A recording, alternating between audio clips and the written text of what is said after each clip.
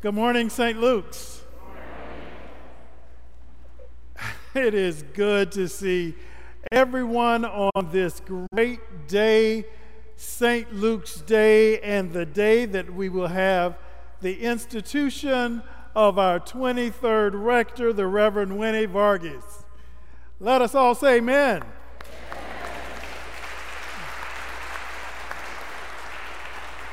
Let us rejoice and be glad in this moment. In this time when we are enduring so much pain, so much death, so much sadness, it's great that we can celebrate this afternoon. I mentioned that this is the feast day of our saint, as you heard from Elizabeth, St. Luke. And often we hear of St. Luke the physician. I will note that it is October 18th, but it is a movable feast day. So we are celebrating this day. And you also will hear the reference, St. Luke the Evangelist. I tend to agree with our presiding bishop that nothing quite stirs fear in Episcopalians or make our hearts beat faster than to mention evangelism to Episcopalians. Some of this happens to do with our experience with evangelism.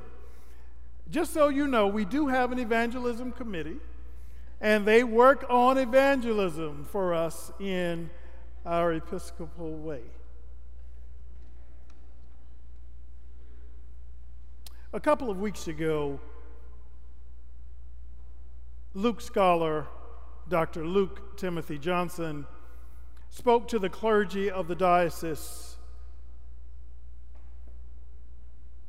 I attended that gathering of clergy study day, and Dr. Johnson stated that Luke is the favorite of the gospel writers. He's called the evangelist because of his work in spreading Christianity at the time of the early church, Christian mission, as you will hear. He was a historian, and his writing was prolific. He did not only write this gospel, but also the book of Acts of the Apostles, which records the work of the early church. Luke was also a physician and would have offered healing to those suffering illnesses during the first century. And according to the author of our parish's history, Susan Elizabeth Lays, the name was probably chosen because our founding rector, Dr. Charles Quintard, was also a physician. Finally, Luke is known to have had artistic gifts and painted along with his talents as an author. So today we offer thanksgiving for this saint of the church and his gospel writing of the various stories that are so powerful in our tradition. We're in red today because it is believed that he was a martyr of the faith as well. And whenever we're in red and honoring a saint, it is because of that representation. A couple of stories that stick out in Luke is the story of the Good Samaritan that moves us beyond barriers to see our neighbor in the other, and the reminder that we are never too bad to come to a God who forgives us, found in the story of the prodigal son. But the account before us today is in the mission of St. Luke's Church. It is the spirit of St. Luke's. I have a special connection with this gospel reading that you just heard read. It is from Luke's gospel and is my favorite New Testament scriptural passage.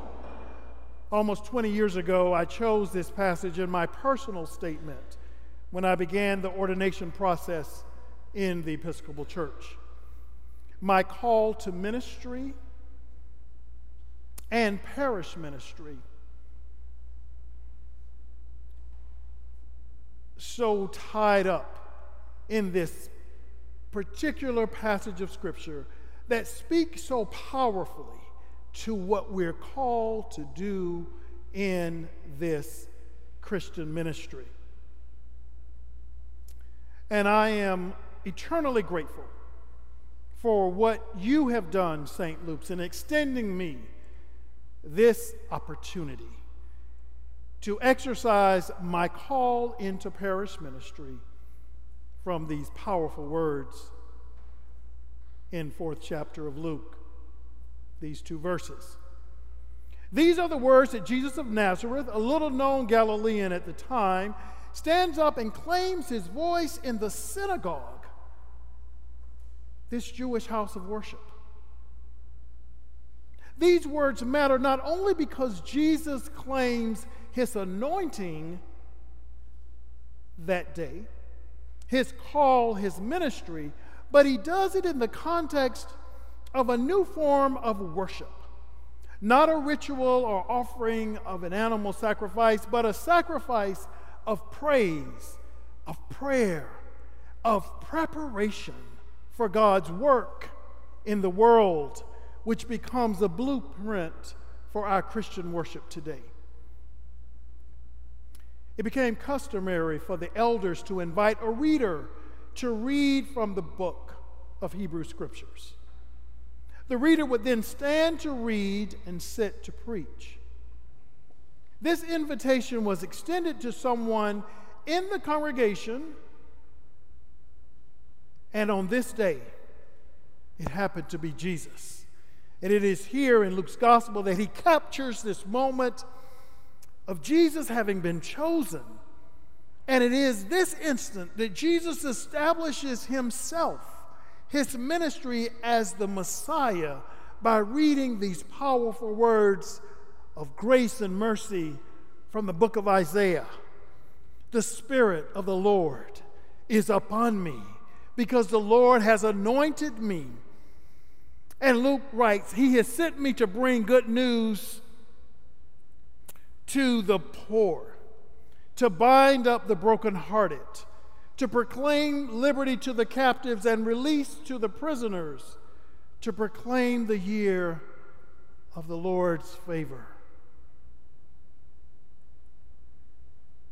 Here Luke decides to highlight this passage from Isaiah, and in his writing of verse 18, oppressed becomes poor. Apparently, Luke wants us to know that Jesus made quite an impact here and lets everyone know that at the heart of ministry must be compassion for those at the margins. It is his ministry. And for all who claim to be a Christian, a follower of Jesus, this must be at our very core. And more than the other gospel writers, Luke focuses on the marginalized. In acts that touch the lives of people, they can find God freeing their wounded spirits and offering them hope. When our lives are freed from oppressive actions that degrade the soul, our spiritual lives are freed. God offers us holistic care. It is not just the spiritual. Throughout his ministry, Jesus cared about the whole person, the physical, the mental, the spiritual well-being.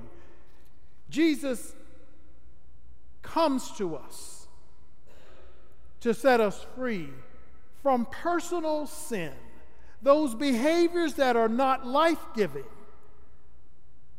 and bring harm to our fellow human beings, as well as those oppressive social sins that deny equality based on arbitrary differences. So given the spirit of our St. Luke's, and knowing that I, along with many of you, came to this place because of our big heart for the marginalized, I find it fitting that we bear the name of St. Luke. And while this is not a straight line in our history, St. Luke's parishioners have been willing to bring good news to the poor, offer quality education to children and youth experiencing homelessness in the Boyce L. Ansley School, and feed women and men a meal that warms hearts as well as stomachs. This is good news to the poor. This is the spirit of St. Luke's. In this space where we can find God's call and comfort, we are called to welcome at the table those in this space seeking God's call and comfort who may not look like us, think like us, or vote and dress like us. We say, you are welcome here. And I've been in a lot of parishes, but we mean it here.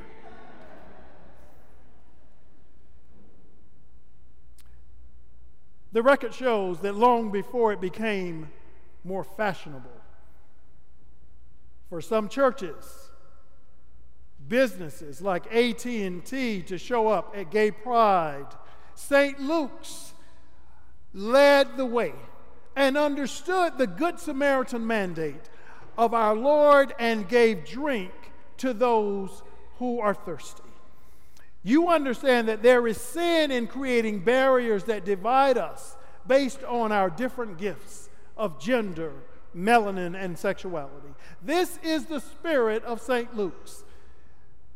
In 2 Timothy, we hear that call of Christian witness. This is the Christian witness. This is also what evangelism looks like. Like so many, I love this place because I feel the love and light even amid our struggles. This afternoon, it is that same spirit of St. Luke's that you allow to work in this place that will shine so brightly.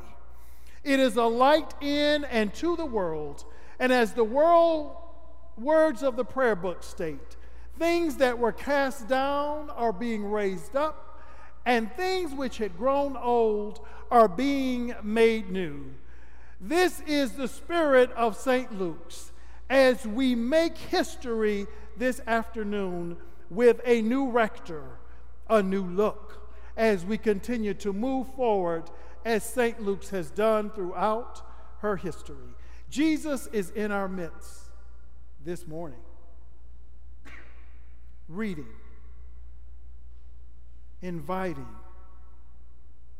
each of us to claim that the Spirit of the Lord is upon us to do the work of the Lord, to show God's presence in the midst of brokenness, to forgive when it is most difficult, to show us in places that stretch us the goodness of God, and to be mindful to think about what it is like to be on the margins and not receive welcome as a child of God who needs love and opportunity as we all desire.